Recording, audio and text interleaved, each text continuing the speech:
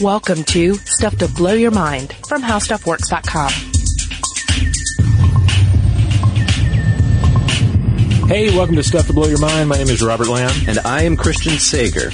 And in this episode, we're discussing something that I really was not familiar with until just the last month or two, and that's birth calls. Yeah, and it's C-A-U-L is how it's phonetically spelled, but I believe it's pronounced call, like, you know, you would make a phone call, right? Yeah. We'll get into sort of the etymology of it later, but yeah, if you're unfamiliar with these, we'll give you a sort of primer on what a birth call is.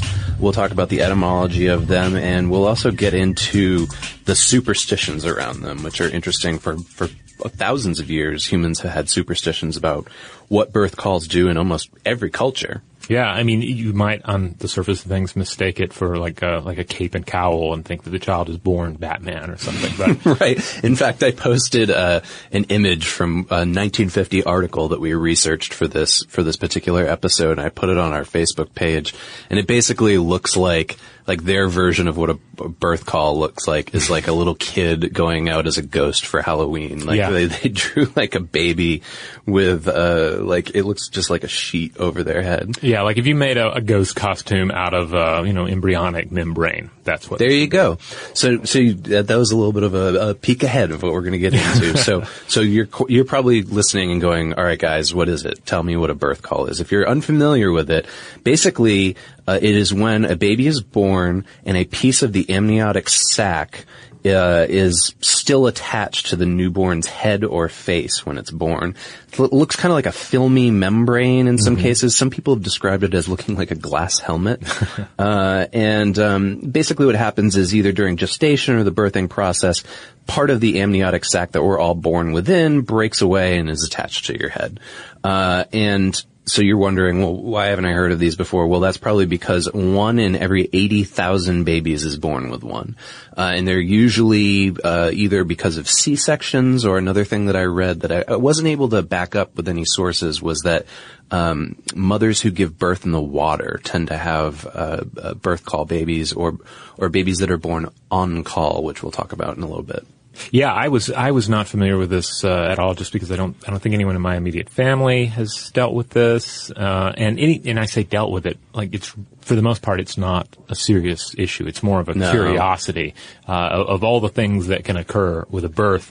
The birth call is pretty mundane. Yeah, and in fact, in a lot of cases, people talk about it as being a very wonderful thing, that it's sort of awe-inspiring. Right. For a baby, like, born with this, when I first went into it and knew that there were a lot of superstitions, I thought, well, they're all going to be weird and kind of dark. Yeah. But it's like most of them are kind of beneficial or neither here nor there. Yeah, it depends. They're all interesting. On the color of the birth call, which we'll get to later. But, so just to clarify, if you're thinking about having kids or you're a pregnant woman right now listening to this show, you may be worrying about birth calls all of a sudden. Don't.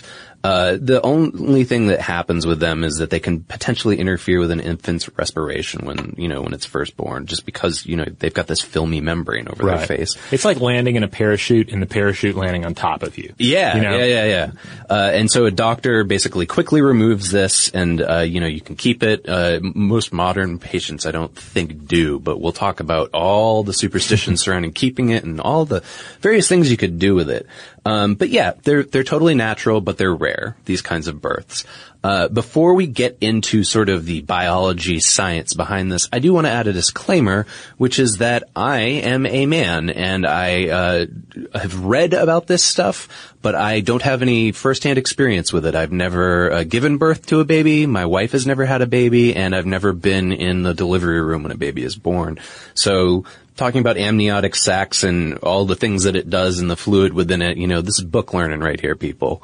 Yeah, same here. So, and certainly, as always, we would love to hear from anyone who has direct experience with this topic. If you were born with on call, or if you know anybody who was, or you have a child that was born with a call over them, and then let us know about it. Yeah, definitely. I think maybe it was earlier this year there was a baby born in California, I think, that was born on call, and the photos of it went viral. I mean, they were all over Facebook and Twitter within hours of this baby being born. Okay. What's an amniotic sac? Some of you are saying. That's what I said, because I was like, birth caul. Okay, it's an amniotic sac. And then I went, wait, I don't really know what that is either. Although I spent, a good part of the origin of my life in one. It's an opaque bubble that covers all babies within a womb after conception. And it fills up with a fluid as the baby grows within. And this fluid is sort of it's amniotic fluid, which we've all heard of before, but it also includes a little bit of the baby's urine. As what happens is the baby sort of drinks in the amniotic fluid, and then pees it back out into this bag. So it's a pee bag filled with amniotic fluid as well. It's a mixture. It's not all pee. And it's good for us, though. It has all kinds of benefits for us while we're being born. And the first thing that it made me think of sci-fi wise, as we tend to do on this show, was, you remember that movie, The Abyss? Yes, where they had the breathable pink amniotic fluid that you end up using to be able to dive at high pressure. Exactly, yeah. And I think there's some line in the movie like, well, you breathe this way for the first 9 months of your life or whatever. So you're swimming around in this bag of liquid, but you're able to breathe within it. And you also have the umbilical cord as well. But yeah, it helps with all kinds of things. It helps develop our digestion system, the actual act of drinking it and passing it. There's some help with respiratory tract secretions that come out. There's also the idea that amniotic fluid, it's not just like sitting there in a bag. It's constantly produced and renewed. So the baby swallows it, it passes it back out, and then it also emits some of it through the umbilical cord as well. So, okay, from what I read, there are two sections of these amniotic sacs. One is called the forewaters, and that's, of course, the part that's in front of the baby's head, and the hindwaters are the part that's behind the baby's head. Again, there's a lot of benefits to these sacs.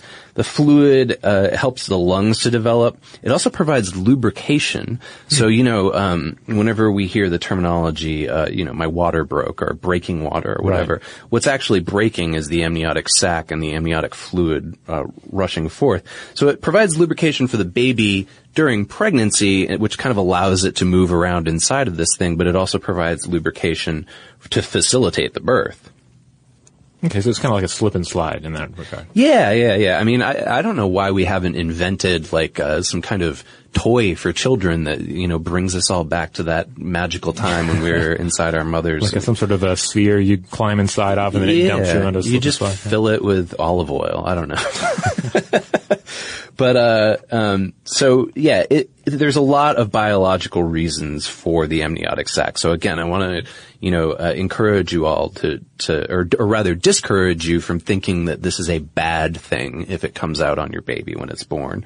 It's also a shock absorber. So you remember that, science project that you did in high school? I did this at least, where you're given an egg and you have to drop it off the top of a building without it breaking. Mm-hmm. I think that this is sort of nature's version of that, right? So the amniotic sac absorbs the shock from just the mother's daily movements, so that we're not, hurt while we're inside.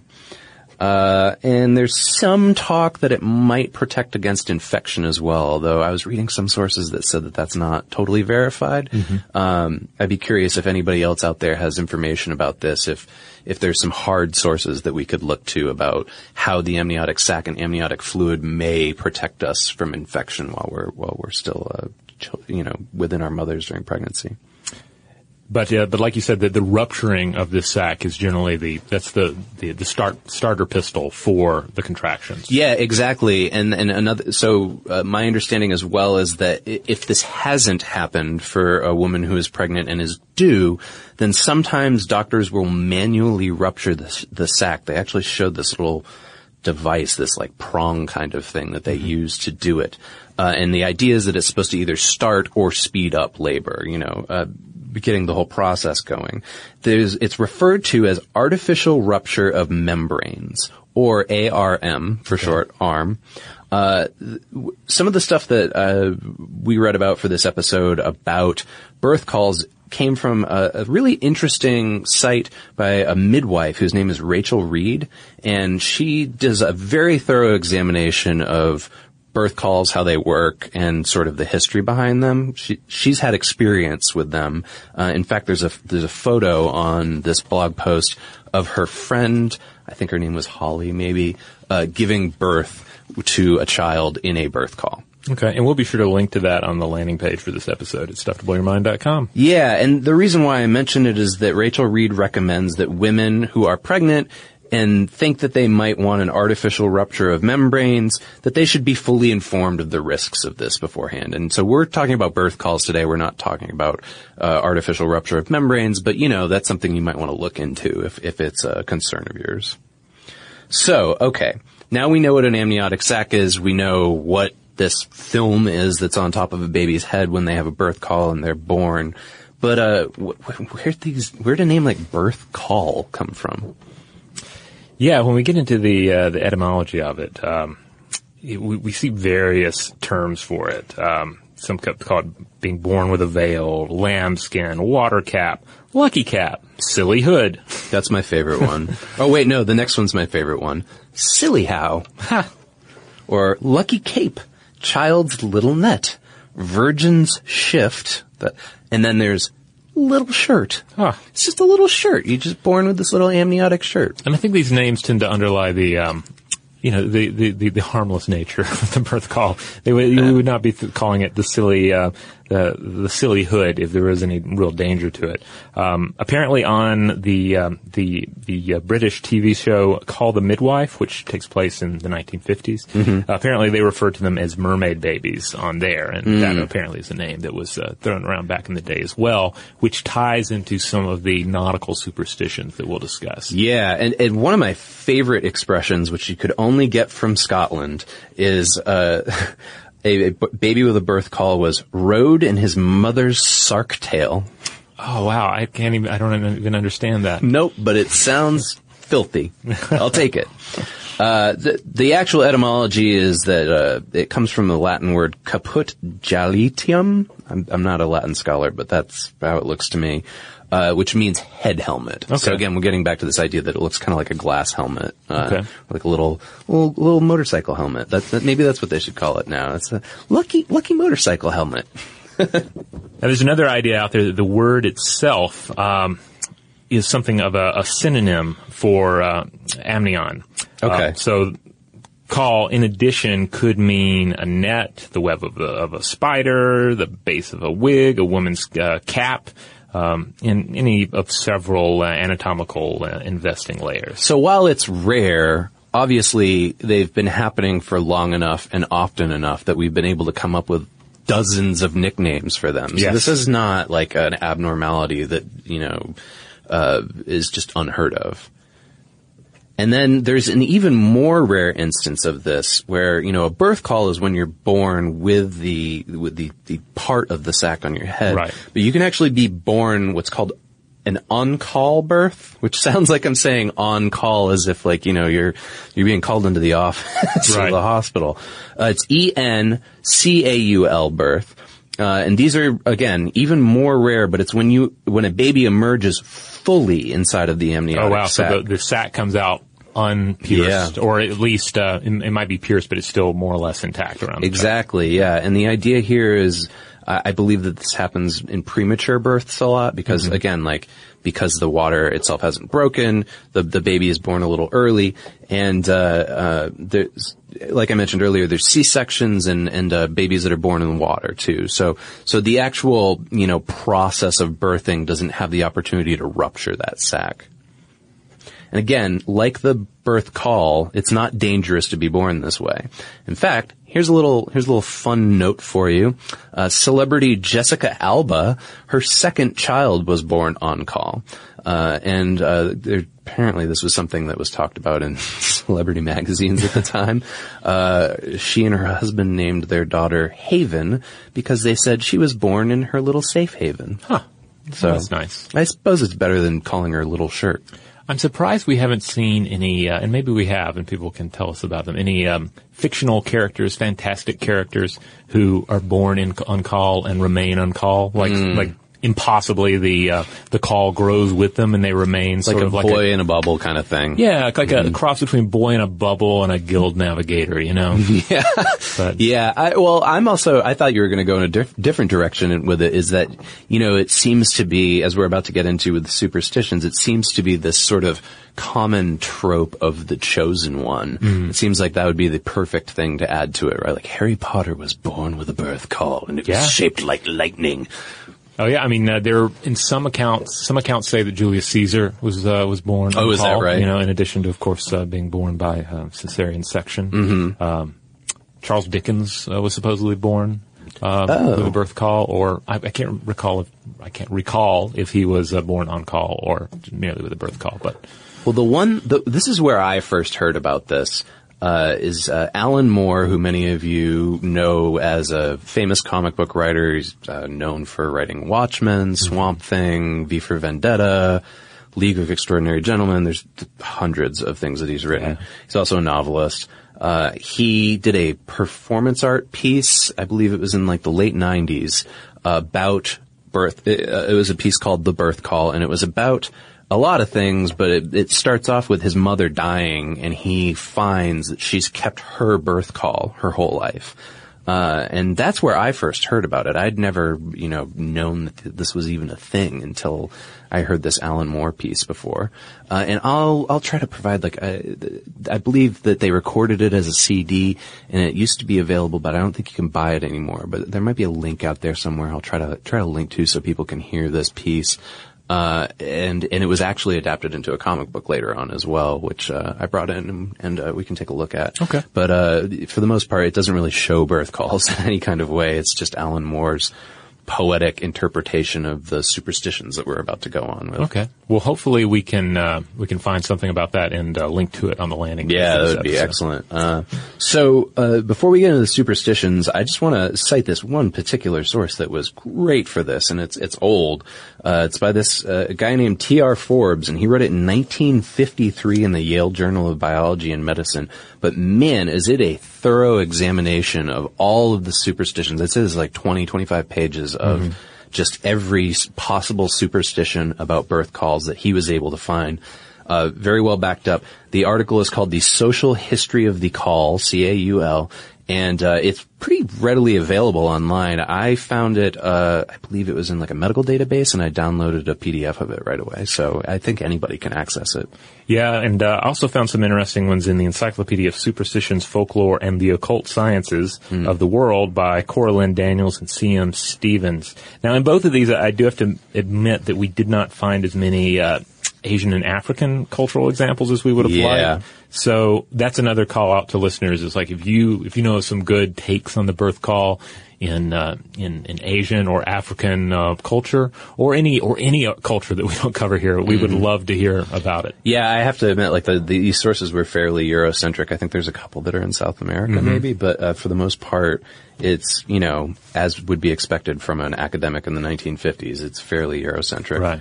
All right, we're going to take a quick break, and when we come back, we will dive into some of these superstitions, and if we have time, we'll do a little listener mail.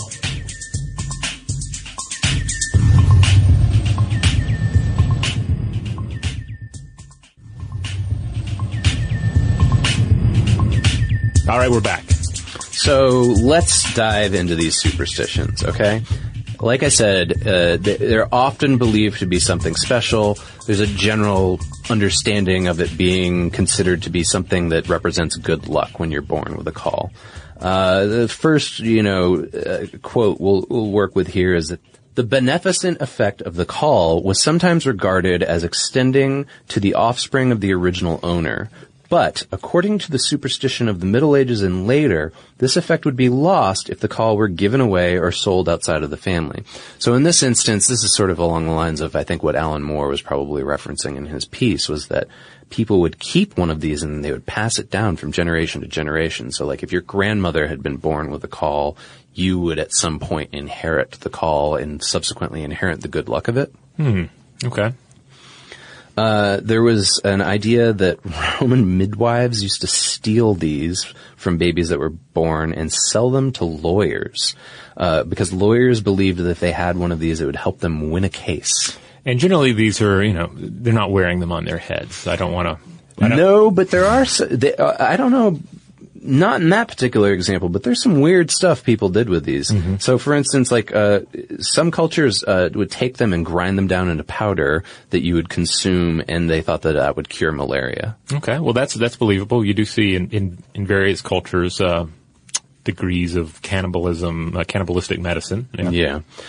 In Croatia, in one region of Croatia, there was a historical superstition of placing a caul under a dying person's bed because the idea was that it would help make their passing go easier. Okay. Again, it's a protective element, and if it worked for the newborn baby, then perhaps it'll help the dying individual as well. And some people, I believe Moore talks about this in his piece, but some people would go and bury them in fields sort of outside of where the baby was born. And the idea was that if it was buried in the field, you could, it would give luck to this person's life as they grew up within that area. Mm-hmm. It's always close by.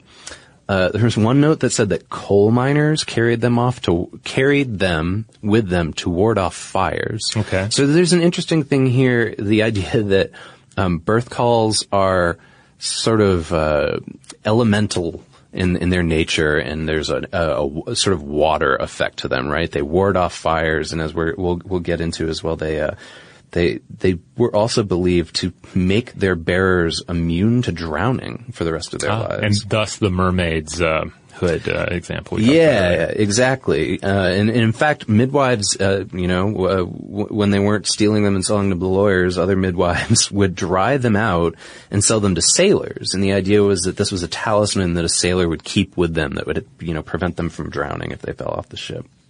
There's another history, at least within Forbes' study, that there are many instances in many different cultures of birth calls being used in so-called love potions.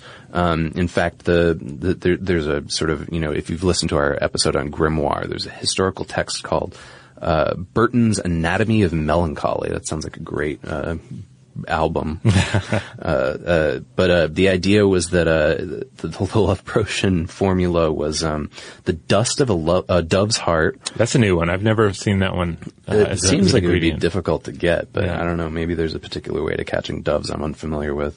You would also need to get the rope with which a man was hanged. Nice use of crossroads death. You often see that employed. The tongue of a viper. Okay. And then this is how they referred to a birth call. The cloak with which infants are wrapped when they are born. So, I mean, if it's common enough that, in this medieval grimoire on potion making, it would be referenced as such, 1 in 80,000 maybe isn't as small or rare of an occasion as we think. And it's standing out in people's memory and becoming a part of the folklore, so it resonates. Then there's one more here that I thought was particularly interesting, and I'm just going to read a direct quote from Forbes on this one to give you the maximum effect. In Denmark, it was thought that if a woman crept under a foal's caul stretched on sticks, she would have a painless labor, but as a penalty, her sons would become werewolves and her daughters would become night hags. Huh. So that's an interesting mix of mythology and superstition there. I think that it might come up later as well, but there's also seems to be like just an ongoing thing about horse birth calls and like the various effects that they have and things that they can be used for. Yeah, I do want to point out in culinary circles you'll sometimes see caul, particularly like pork caul used, but it's not actual birth caul. It's actually part of like an intestinal lining or something. Okay. Here's a few others that I ran across. In El Salvador, a child born with a caul will be the victim of restless spirits until the nurse boils the caul on the 9th day and the child drinks the broth. So there's the consumption aspect. Yeah, and also one of the rare kind of negative caul myths out there. In Guyana, a child's caul can be stored away in a pantry or closet to bring good luck to the house. Oh, and then another one from Guyana to prevent a baby seeing ghosts.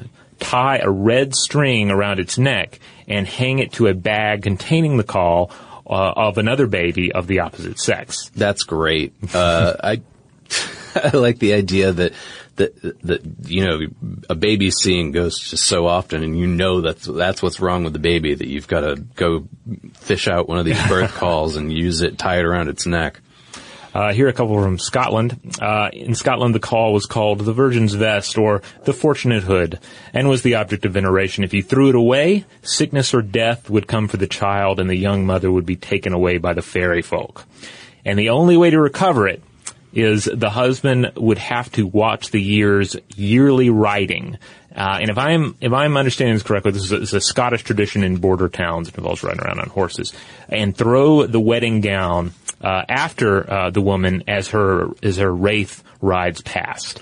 Now, well, that's what happens when you're rode in your mother's sark tail. Yes.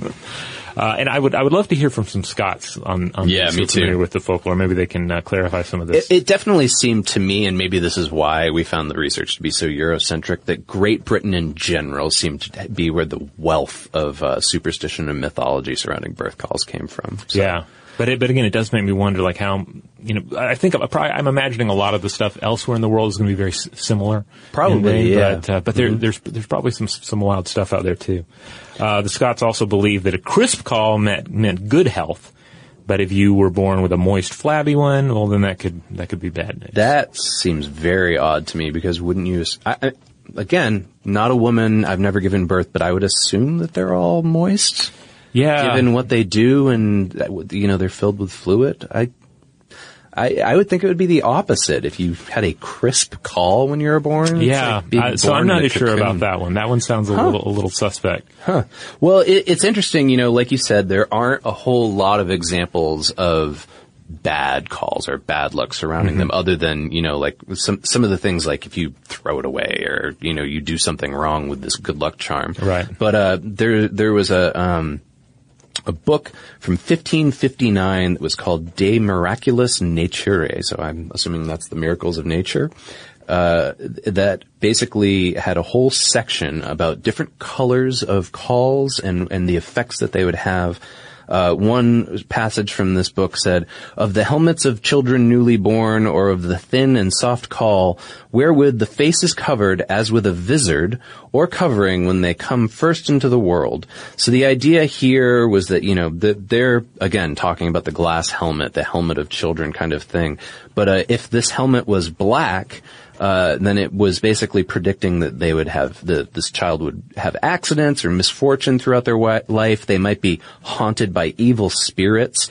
And the only way that they could get rid of this is, again, coming back to the consumption thing. They had to break the caul up, put it into a drink, and, essentially only then that the caul would no longer be able to hurt the child. Well, I could see where if you were born with a dark caul, you would kind of look like a baby Cobra Commander, Yeah, it looked, I saw some pictures, and it did look a little, like something out of a science fiction movie, not something that would happen in nature. This I did not see pictures of, although, given the circumstances, I wouldn't be surprised if it appeared such, but there was an idea that if the caul was red, or if in particular it clings to the crown of the head, so it's specifically on the crown, the child would be expected to eventually achieve great success. So I'm not sure where that comes from, but maybe the idea is that it's like a little baby crown or something. Okay. And then there was actually a whole, kind of, I guess, occult mythology surrounding the practice of foretelling the future by looking at a baby's caul, inspecting it. Oh, that makes sense. And I'm not sure if I'm going to pronounce this right, but I believe it's Ioneomancy. Something like that. So, one of your less understood mancies. Yeah, this is like an elective at Hogwarts. Yeah. Ioneomancy. Like, you don't have to take it to graduate. And then if it was white, which again, I'm not quite sure how that would happen, that would bring good fortune. Okay. But if you are born with just like a pure white caul, that seems suspect as well. All right, so there you have it, birth calls. We're doing pretty well on time right now. Let's call the robot over here and do a little listener mail. Oh, Carney. A lot of people were confused last time when we let them know that Arnie had become Carney. Yeah, it was confusing for Carney. It was confusing for everyone. It was confusing for me. But, it's a new age.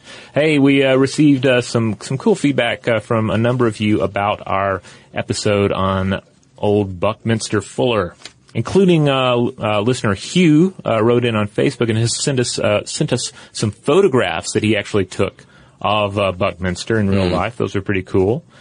We also heard from listener Beverly. Beverly wrote in and said, I just finished listening to the Bucky Fuller episode. When you said that his lectures were 10 hours long, I could believe it. He was the speaker at my high school graduation in 1971. I can't tell you what he talked about, but I can tell you. Yeah, any of the speakers at my graduations have been the same. It's true. It's not really Al Gore was a speaker at my undergraduate graduation, and that was right when he was running for president. I don't remember a thing about it. It's not a time when most of us have patience for old men talking at us. No. But she continues, says, I can't tell you what he talked about, but I can tell you that it was hot, and he talked on and on to the point that people in the audience walked out until he was done. I don't believe it had any impact on the length of his speech. Yeah, that sounds about right for him. We also heard from Tatiana. Tatiana wrote in and said, Northern California is lousy with geodesic domes. I once had the experience of house sitting for a friend who lived in one. After that, I went to live in a very well-built wooden yurt with walls that slanted outward. I noticed the difference in the way the two spaces affected me. Both were small structures. The dome curved in around me and felt claustrophobic, while the yurt, with its out-slanting walls and cone-shaped ceiling, felt like the perfect shape for a human habitation. Huh. Birth call. Yeah. Birth call is architecture. There you go. Synchronicity, too. Widest at arm level and completely comfortable in that subtle sense in which structures affect our psychology. Both types of structures impose insurmountable challenges where generic furniture is concerned. The only solution is to build custom cupboards, sinks, bed frames, and storage. I built a lemon-shaped bed platform into the curving parameter of my yurt, and the various angles for sitting helped bring versatility to the tiny space. I lived there alone for free, and those were some of my most creative days. I drew, played sax, and wrote songs. I believe that housing is a human right, and our society needs to embrace innovation in housing solutions. While Bucky championed the promise of technological advances, modern pioneers are building beautiful, durable, efficient, and low-cost structures out of all natural materials using various combinations of clay, dug straight out of the ground, straw, gravel, and some wood that can usually be locally sourced. Well, given what we read about Bucky, I wouldn't be surprised if he would agree with you as housing being a human right. I mean, I don't think he outright said that, but that seemed to be, remember, he had this goal of changing humanity for the better, and he saw it as his purpose to do so by affecting basically how we live, like the structures within which we live. So it would make sense to me that he would sort of lean towards that philosophy as well, especially since we found out that so many of those domes were theorized to be used for, shelters during wartime or natural disasters. Am I remembering this correctly? Or in Napoleon Dynamite, the film, does Napoleon Dynamite live in a geodesic dome? I don't think so. It's been a long time since I've seen that. I thought he lived in maybe I'm remembering it wrong, but now I'm thinking he lived in a collection of trailers connected together. I don't know. But it definitely wasn't a traditional style home. Okay. I might have it confused with another film. All right. Well, here's one more. This is from listener Andrew. I'm not going to read the whole thing, but basically we were curious if Dymaxion was copyrighted. And so Andrew looked into it. And he said, during the episode you wondered whether the name Dymaxion was copyrighted, and also spoke about copyright and patents regarding the geodesic dome, and that the first people to get the copyright office gets rights. I hate to nitpick, but as someone who teaches intellectual property law, I think it's important to use these terms correctly, because misuse just perpetrates the fairly widespread confusion and misunderstanding about the purposes of various forms of intellectual property and how they work. First, if there is any exclusive right to the use of the word Dymaxion, it would be found under trademark law. Single words and short phrases are not protected by copyright or patent law. Additionally, at least in the U.S., a trademark must be in continuous use and in association with the sale of goods or services to maintain trademark rights. If a trademark owner ceases to use a trademark in commerce, he will quickly lose any rights to keep others from using the mark. The Trademark Office at the United States Patent and Trademark Office issues trademark registrations, although registration is not necessarily for protection. The first person to use a trademark in association with particular goods or services claims the exclusive right to use that trademark. Copyright protects creative, expressive works, but does not protect the ideas contained within those works. Things like books, drawings, photographs, audio and or visual works are protected by copyright. In most countries, including the U.S., one receives copyright protection once a work is fixed in a tangible medium of expression. Registration is optional but useful for enforcing one's copyright rights. Back when Bucky was doing his thing, registration was generally required for protection, but copyright has never protected ideas or inventions, whether registered or not. All of Bucky's books are still protected by copyright, which lasts for as long as the author's life, plus 75 years. And of course, I believe that's an area where you continue to see varying levels of pushback from major copyright holders. Yeah, wanting certainly. to extend that. Well, this definitely seems like an instance where this is his bread and butter, and he certainly knows it better than we do. I would just add from my experience in the past with dealing with issues surrounding copyright and fair use and things like that, that I would just say I'm not a lawyer, and that's what I was always taught. I'm not a lawyer, so you should consult one if you really want to know the answer to these things. It sounds like he might be a lawyer. He said he works with copyright and fair use. Well, he teaches intellectual property law. Oh, okay. Even better. Yeah.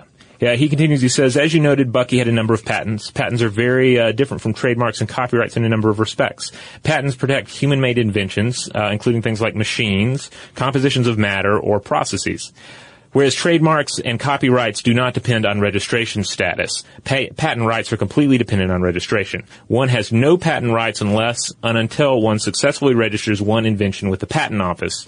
While filing and receiving a patent registration is necessary for patent protection, an invention must be new for it to be granted patent protection. In other words, if someone invents and sells their invention but doesn't seek a patent for it, then another person cannot take that invention and patent it. No patent would be granted because it is not new. I don't know the details of Bucky's geodesic dome patent or what similar technology existed at the time, but it is likely that Bucky's invention was different enough from any existing technology to warrant a patent. If the geodesic dome as described in the patent was not new, then Bucky would not have been allowed to get a patent for it. Under the rules at the time when Bucky filed the patent, it would not have mattered if Bucky filed before another inventor. If the other inventor invented the geodesic dome as described in the patent before Bucky did, then Bucky would have been barred from receiving a patent on it, no matter when he filed his application. Okay. The U.S. now has a first-to-file system, but it is still true that an invention must be new or novel for the inventor to get a patent, with some very limited grace period situations. Yeah, and if I remember correctly, I believe the person who was claiming that they had invented it before him was German, maybe? Yeah, they were definitely international. I think so. Finally, Andy adds, on another Bucky-related note, back in the 80s, I knew someone who lived in a geodesic dome. He lived alone, and I don't think he had the privacy noise issues that you talked about. I also don't remember him complaining about it being leaky. Maybe the construction design and or materials had improved over the years. I love your podcast. Keep up the great work. Yeah, that's certainly possible as well. The notes during that episode that we were reading from about the leakage within the geodesic dome were from around the time when Bucky himself was building them. So I suppose it's possible that there's some more modern ones out there that are using just different textiles or something, make them less leaky. Yeah. Yeah, and certainly if anyone else out there has experience with geodesic domes and life within a geodesic dome, we would love to hear from you. And thanks for our listeners who wrote in with those varying details about domes and Bucky and patents. Yeah, so if you have information about that, or you have some stuff for us about birth calls, maybe a superstition from your family, or maybe a story about your family member or yourself being born with one, or being born in the amniotic sac itself, let us know about it. You can write to us on Facebook or Twitter or Tumblr, where we're Blow the Mind on all of those platforms. Yes, and be sure to head on over to stufftoblowyourmind.com. That's the mothership. That's where you'll find all the blog posts, all the podcast episodes, videos, and links out to those social media accounts. And you can always reach us via email at blowthemind@howstuffworks.com. For more on this and thousands of other topics, visit howstuffworks.com.